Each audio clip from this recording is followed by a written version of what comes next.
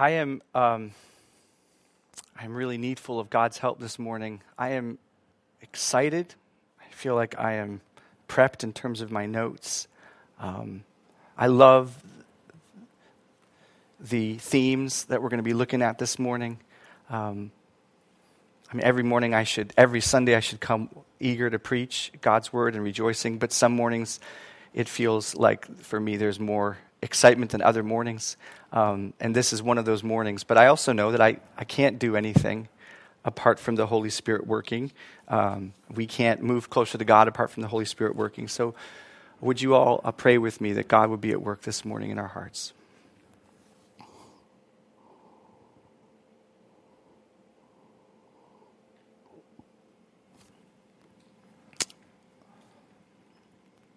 Lord, David says in Psalm 19,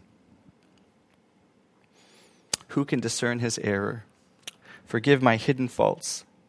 Keep also your servant from presumptuous sin. May it not rule over me."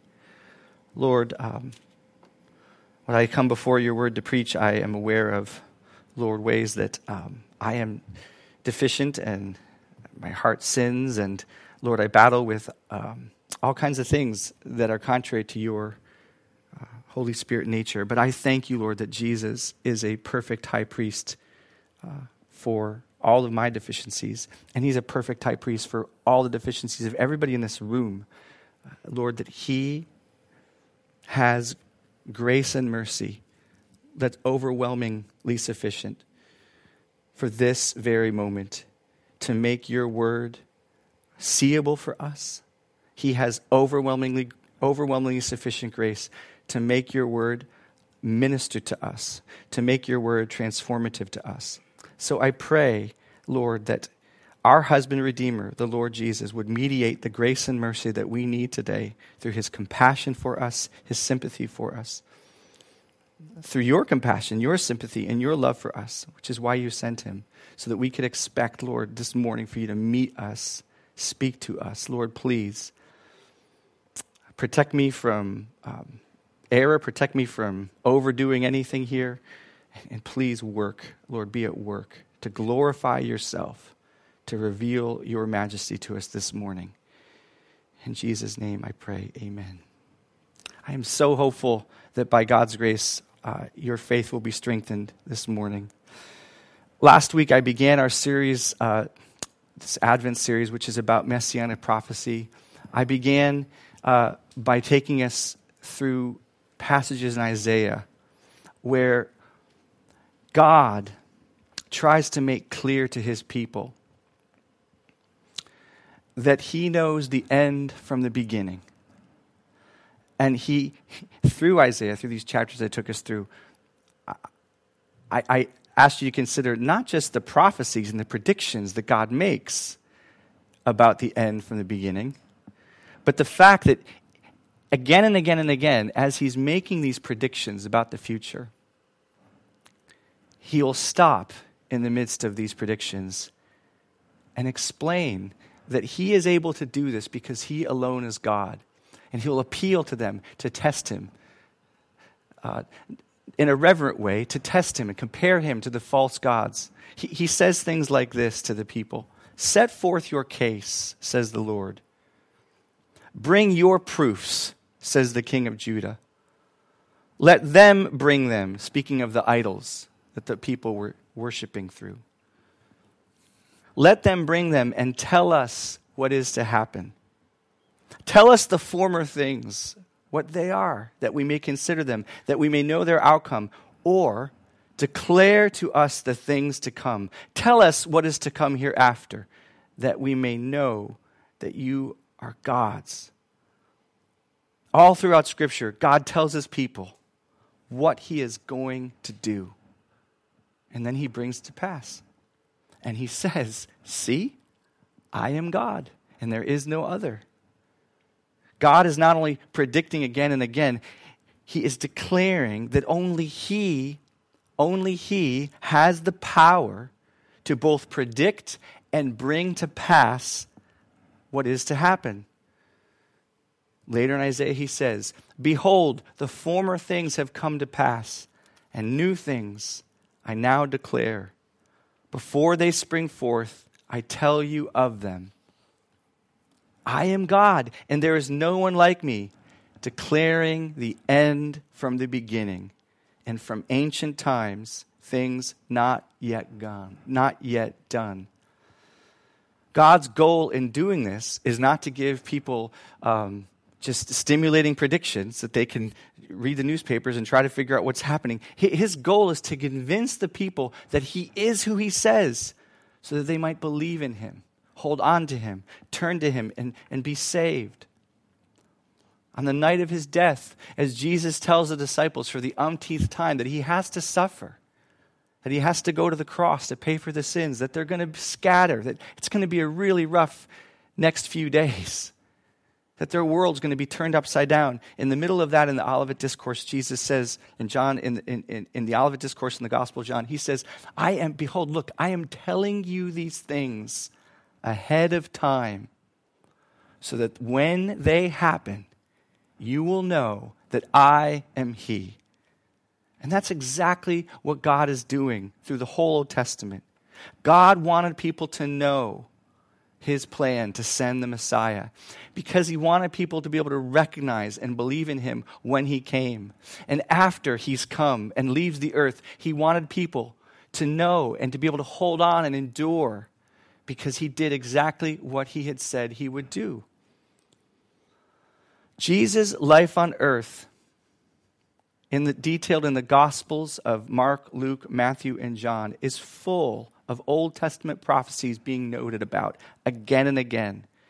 You will read through the Gospels that very plainly, chapter after chapter, event after event, especially in Matthew, especially in John, you'll hear these phrases. This happened so that the scriptures might be fulfilled. This happened to fulfill what the prophets had said. Jesus knew people would reject him. But he also acted as if he had a right to expect to be recognized. He knew people would reject him. He knew they would be hard-hearted in unbelief. But he acted as if he had a right to be expected to be recognized. In other words, though he knew people would not recognize him, he always acted like they should have. Though he knew people would not recognize him, he always acted like they should have. And as I closed last week's messages with, or crescendoed with, perhaps no scripture sums it up better than Luke 24. After his resurrection, the risen Christ meets the downcast disciples on a walk on the road to Emmaus. Jesus is unknown to them at this point. He hears their dejected hopes. They are sad because they were really hoping Jesus was going to turn out to be the Messiah, but then he was crucified, and now their hopes are crushed. But instead of consoling their dashed hopes and comforting them in their dejection, he rebukes them. He says, "O foolish ones, slow of heart to believe all that the prophets have spoken. Was it not necessary that the Christ should suffer these things and enter into his glory?" He expected them to know through the prophets all they had spoken. So he rebukes them. But just as Jesus does all the time with those he loves, he doesn't just rebuke, he helps. And so, beginning with Moses, in other words, beginning with Genesis, because Moses is the author of the first 5 books, beginning with Moses and all the prophets, he interpreted to them in all the scriptures the things concerning himself.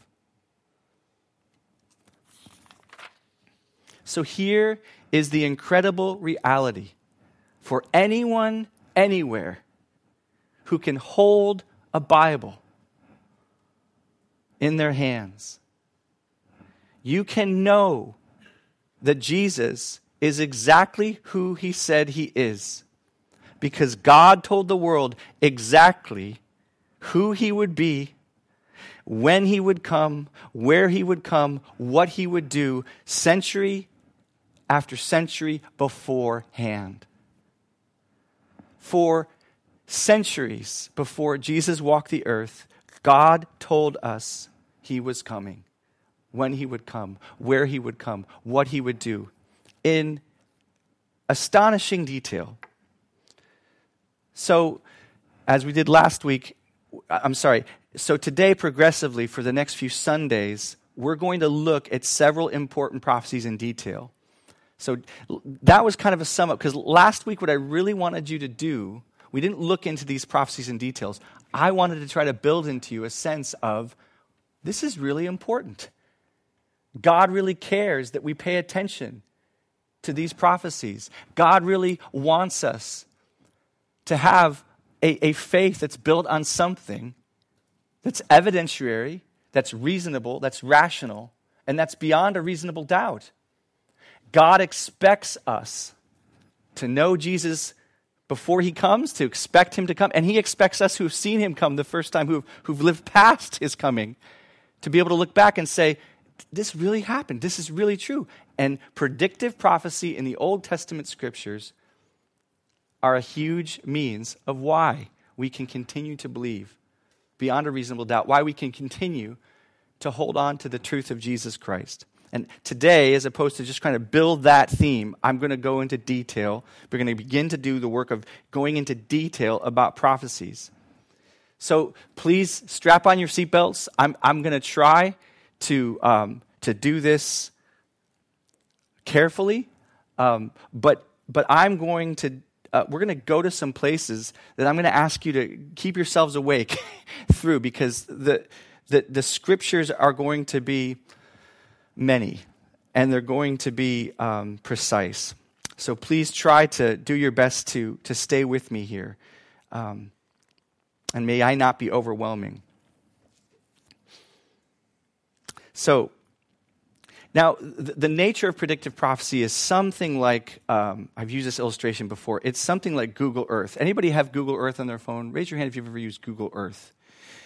So, when you start Google Earth, if you do it the way that I love to do it, the fun thing is to go way out, right?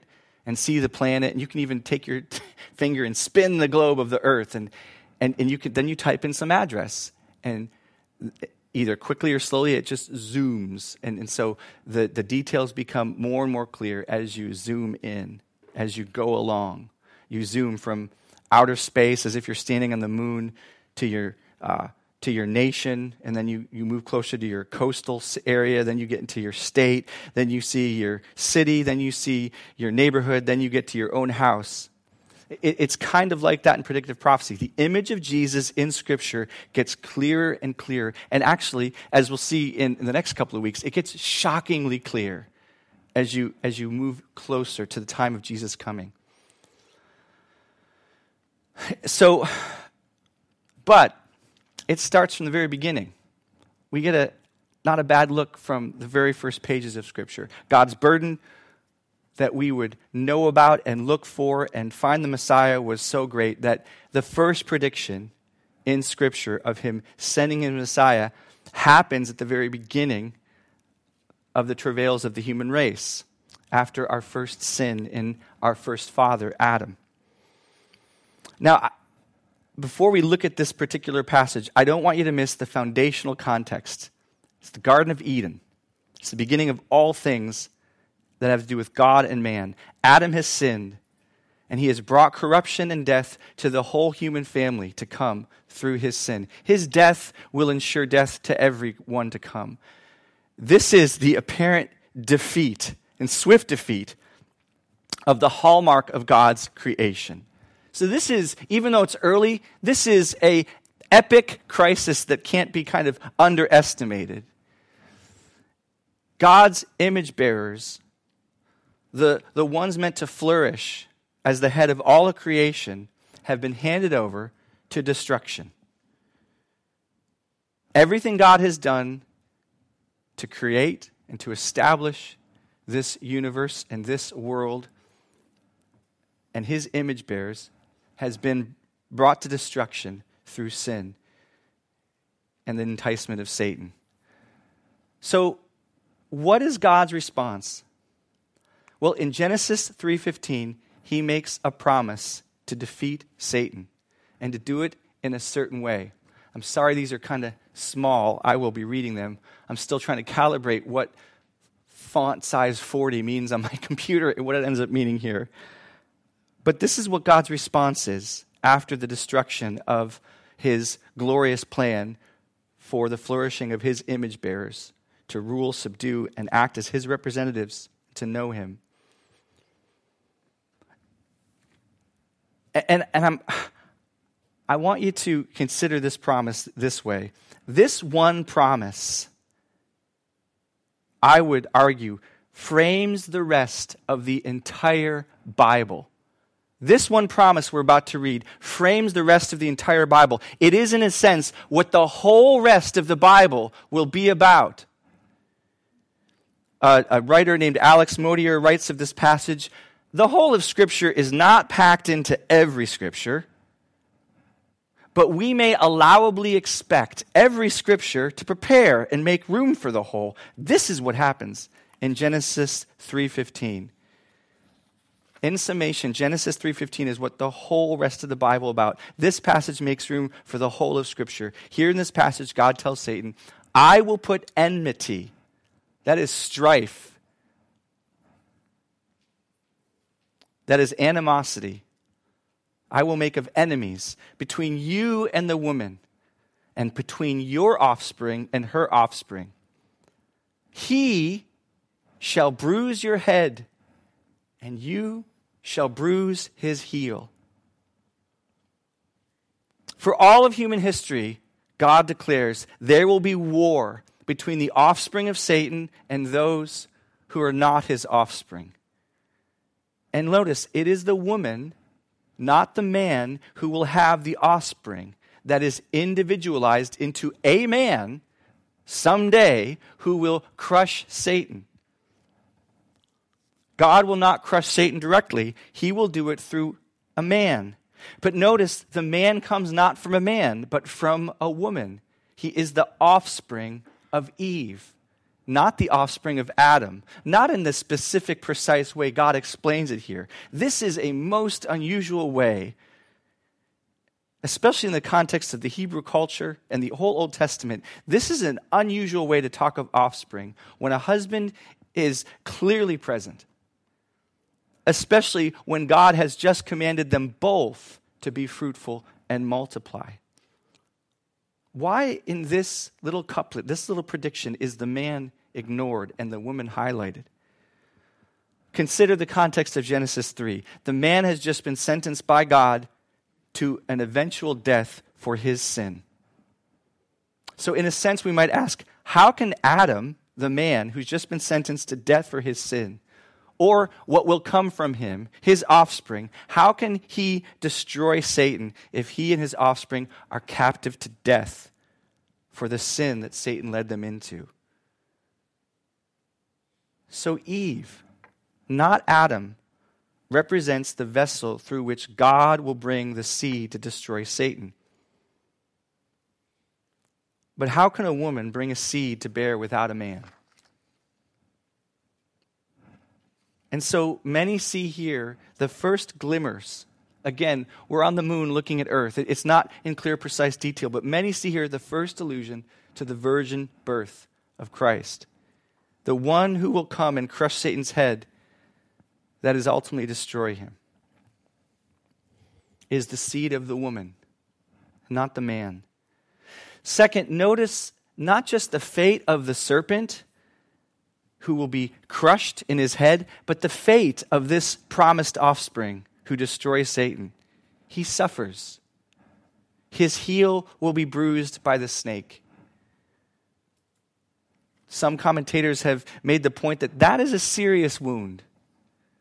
For a snake, a poisonous snake, to bite you on the heel is a very serious wound. In other words, his victory over Satan will involve suffering at the hands of Satan and his offspring. So from the earliest pages of Genesis, we have a credible picture. Even if it's somewhat vague or mysterious, we have a credible picture of what we might see as hints of the virgin birth and a suffering Savior whom God will bring to destroy Satan. Our next prophecies are found in Genesis 12 and 22. Adam and Eve are long dead. The world's been judged through Noah. And here in the middle of Genesis, about 1850 BC, about 1,850 years before Jesus, humanity's filled the earth after the flood. Many nations and languages have come into being. And once again, mankind is straying away from God and pursuing idolatry, gods of their own making. But in the midst of many people, God reveals himself to one man, and he chooses one man out of all the people of the earth to be the father of his chosen people, Israel. That man is Abraham. But even in choosing this one man to be the father of one nation separated from all the other nations, God also promises that Abraham is about more than only his holy nation. Because he says in Genesis 12, not only will I multiply you and make your descendants like the sand of the seashore, but in you all the families of the earth shall be blessed. Not quite ready for that slide yet. One back. Thanks, Brando. In you, he says, all the families of the earth shall be blessed. More than 25 years later, God brings Abraham a son, through whom he's promised to make Abraham's descendants. And shockingly, and Steve Weisga led us in a beautiful message about this several weeks ago, but shockingly, he asks Abraham to sacrifice this son as a burnt offering, the son through whom he's promised to make a great nation. But, and this is, I don't know what are the word to use. What I want to show you guys here is, I think it's mysterious. I want to use the word precious. I want you to listen to how God calls Abraham to give Isaac to him as a sacrifice. He says, take your son, your only son, Isaac, whom you love, and go to the land of Moriah and offer him there as a burnt offering. And then when God stops him, he says, I know that you fear God, seeing you have not withheld your son, your only son, from me. And then after he stops Abraham and makes a comment for the second time about your son, your only son. Here's what he does in verse 15. By myself I have sworn, declares the Lord, because you have done this thing and have not withheld your son, your only son. What is up with this? What is going on in God's heart in this critical moment in human history when his heart is so moved? He's moved because of this theme. Your son, your only son. 3 times the Lord explains that what is most meaningful to him is the willing sacrifice of a son, an only son. Finally, as God recommits his promise to bless Abraham, he adds a new shape to it. It will not simply be in Abraham that all the world will be blessed, but the promise is in your offspring. In other words, your son, your only son, his offspring. All the nations of the earth shall be blessed.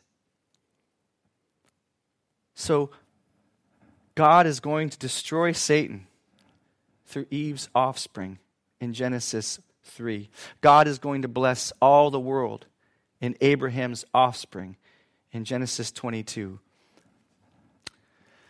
But of course, there's a lot of offspring that's going to come from this man, Abraham. So what offspring? Abraham begets Isaac. Isaac begets Jacob. Jacob begets 12 sons who will be the 12 tribes of Israel. This nation God promised to bring out of the offspring of Abraham. Jacob nears death, In his old age, as he's about to depart from the earth, this grandson of Abraham takes his 12 sons, who will become the 12 tribes of the nation of Israel, and he singles out one son, Judah. And this is what he says to that one son: the scepter, that is the instrument of rule, the symbol of a king, will not depart from Judah, nor the ruler's staff from between his feet. And he says this: until he to whom it belongs shall come, and the obedience of the nations shall be his. Among all the tribes, there is one tribe that will rule above them all until someone comes to whom the scepter really belongs. And this man will come to rule more than Israel, the peoples, without qualification, the nations. So now we're focused on Judah's descendants, and from him someone to whom the ruler's staff belongs, who will rule all the peoples. 800 years go by. Israel is established as a nation. King David is sitting on the throne. We're moving through the Google Zoom process, getting clearer and clearer. Finally, a descendant of Judah, King David, is ruling all Israel from the territory of Judah.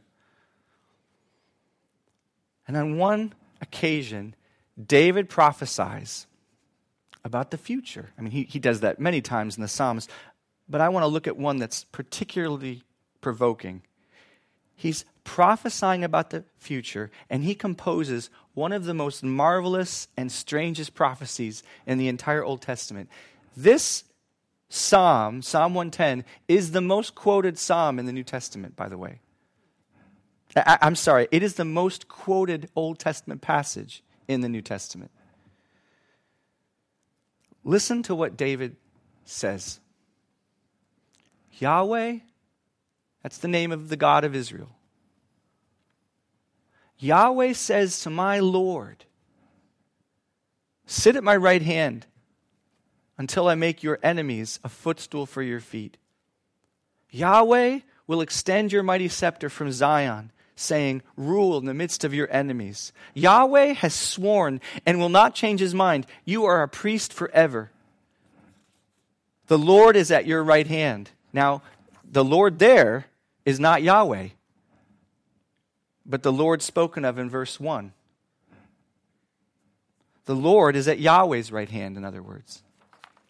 He, this Lord to come, will crush kings on the day of his wrath. He will judge the nations, heaping up the dead. Now, I left out several verses that require much more unpacking than I'm going to give today, but massively important elements are right here for us to see. We just slow down for a second. Massive implications. Consider the first stanza. Yahweh says to my Lord, sit at my right hand until I make your enemies a footstool for your feet. Who's the author of this psalm? It's King David. Think about how strange this is. King David speaks of Yahweh, that's God's divine name, who is talking to someone that King David calls his own Lord. In other words, King David is looking at two other beings, Yahweh and this unnamed, unspecified Lord, who's his Lord. David is a king. There's God over Israel, and under that there's the king, David. Who's this in-between guy? How can David have a king besides Yahweh, a Lord between him and God?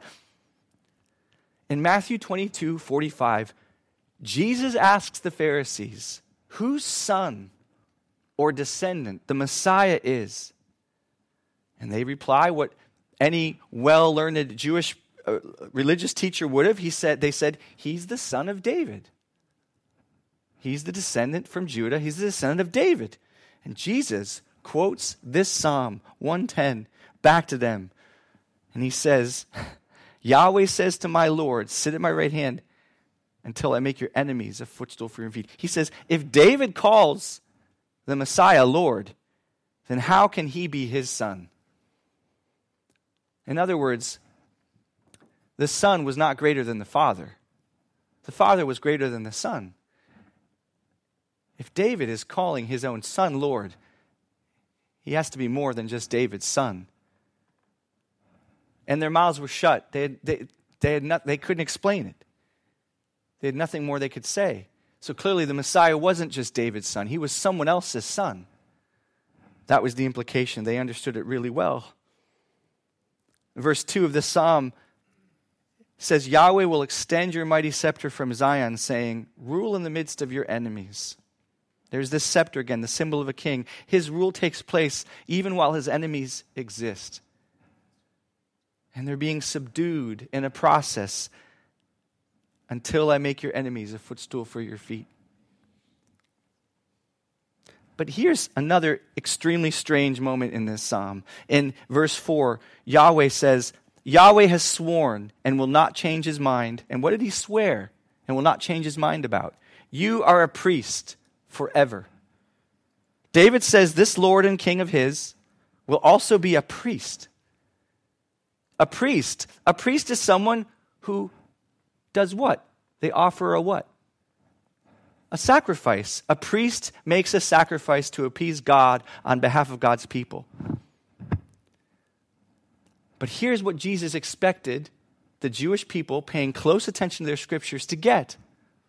And what he expects us to get, who have Bibles that we can read. In the Old Covenant Mosaic religious law, the king and the priest were forbidden from being the same person. Under the Old Covenant. It would be like a president also being a Supreme Court justice, also being a Speaker of the House, all at once. The Old Covenant separated the office of priest from the monarchy by law. You couldn't be both things. It was a violation of the covenant of Moses for the priest and the king to occupy the same office, to be the same person. But David's Lord is a king and a priest. So this must be a priest of a different covenant, because the Old Covenant forbids the mixture of priest and king. Finally, this priest and king is not only a ruler, but he's the judge of the whole world. He will crush kings on the day of his wrath. He will judge the nations, heaping up the dead.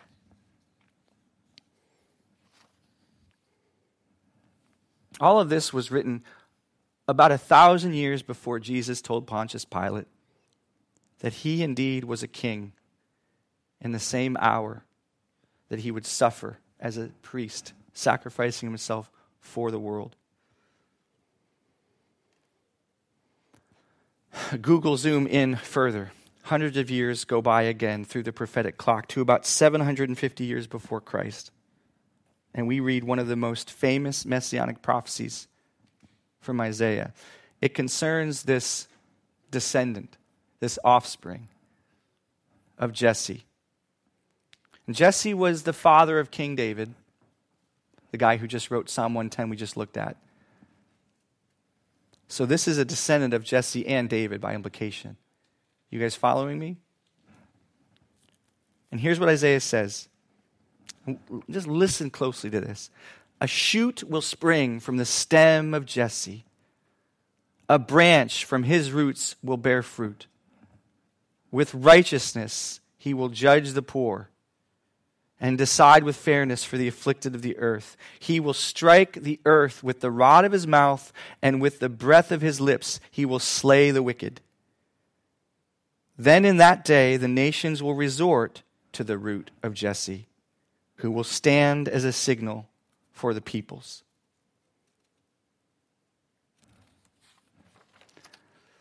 And his resting place will be glorious. Let's look at the person described here in this passage. He destroys the wicked, just like the offspring of Eve in Genesis 3 and the king priest in Psalm 110. He brings blessing to the whole world. The nations go to him, and his resting place is glorious. He blesses the whole world, just as Abraham's offspring would in Genesis 22. He's a descendant of Judah because he's from Jesse, who's from Judah, just as the world ruler in Genesis 49. He judges all the earth like the king priest in Psalm 110. But notice something very strange here. This man is called the shoot of Jesse, meaning he's from Jesse in the first verse. By verse 10, he's called the root of Jesse. My kids, we talked about this last night. I said, where's a tree come from? They said the roots. What's the tree make? It makes branches. Remember that, John? We talked about it last night. The trunk comes from a root, and the trunk makes branches. But this person is the root and the branches. How can he be both the descendant of Jesse in verse 1 and the source of Jesse, the root, in verse 11? What kind of being can be both the child of someone and the source of that same person? You can't be your father's child and your father's begetter, your father's source. Isaiah unpacks this more astoundingly in chapter 9, 6 through 7, in the famous passage most of you guys have all heard. A child is born to us, a son will be given to us, and the government will rest on his shoulders, and his name will be called Wonderful Counselor, Mighty God, Eternal Father, Prince of Peace. There will be no end to the increase of his government or of peace on the throne of David and over his kingdom, to establish it and to uphold it with justice and righteousness from then on and forevermore. How can someone be the branch and the root? How can someone be the child and the source? Well, this Prince of Peace is a child. He's a son given to us. But this little baby will rule the world because he's also called Mighty God, Eternal Father. Now we have a being who can be both a child of men and the creator of them.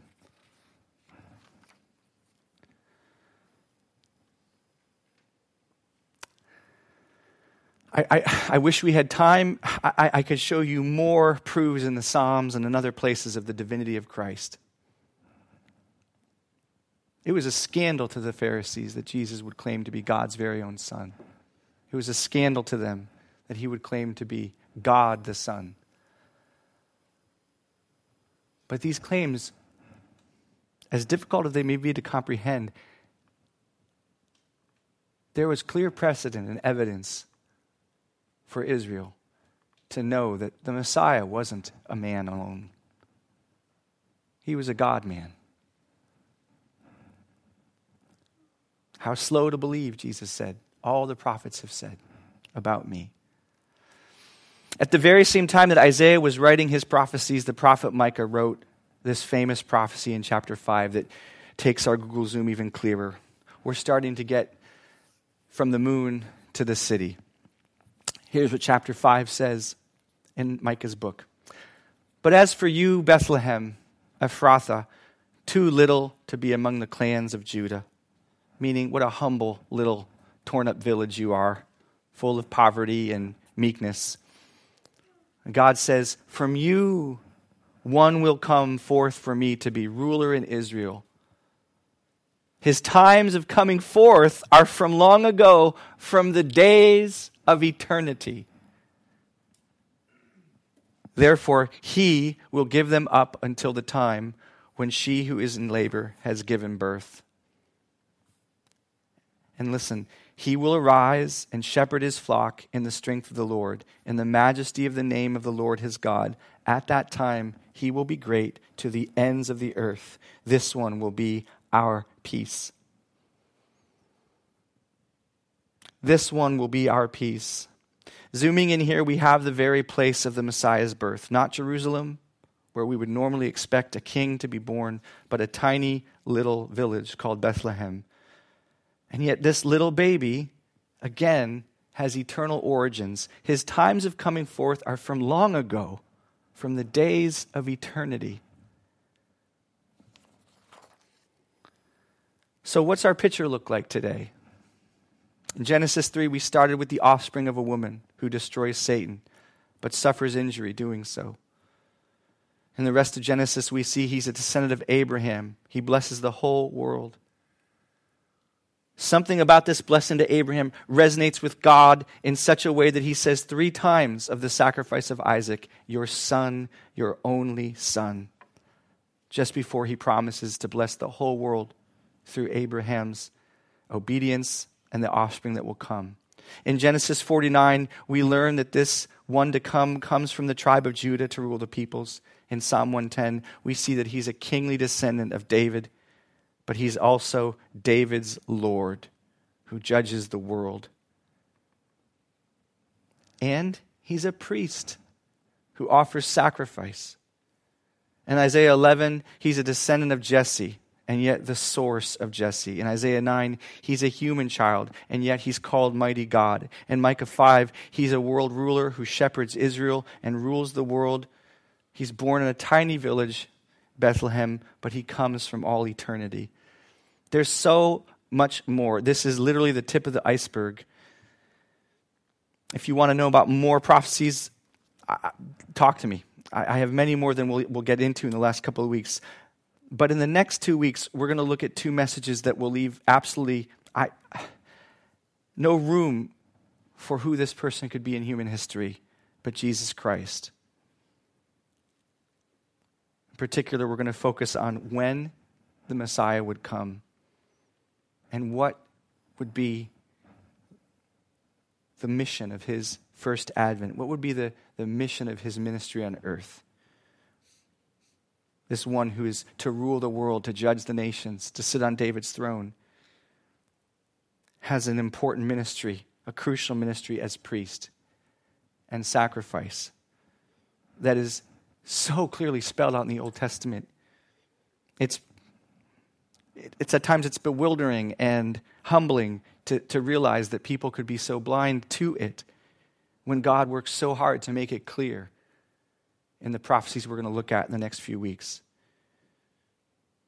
See, the whole Bible, this whole book,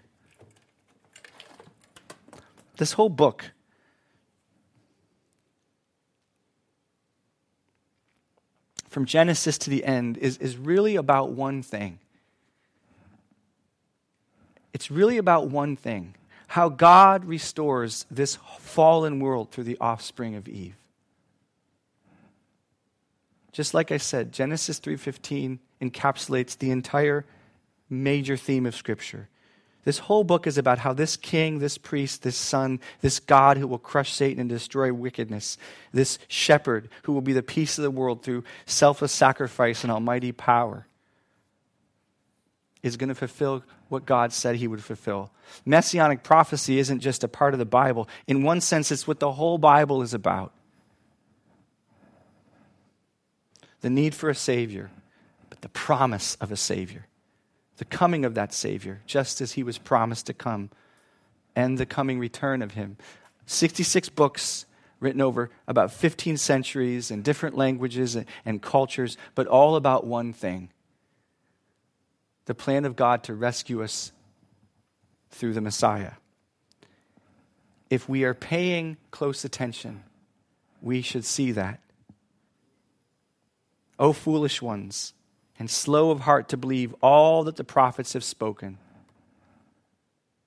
And beginning with Moses and all the prophets, he interpreted them all the scriptures and things concerning himself. Jesus wasn't being harsh when he said that. He was saying to them and to all of us today, brothers and sisters, aren't you paying attention? Aren't you paying attention?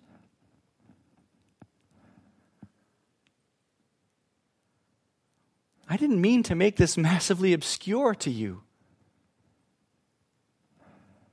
I laid it out clear to you. Are you paying attention?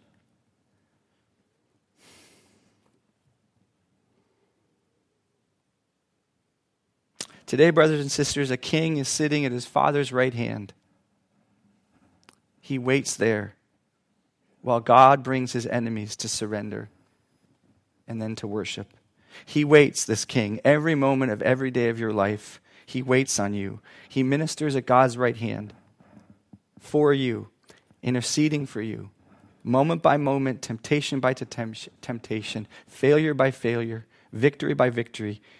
He waits on you.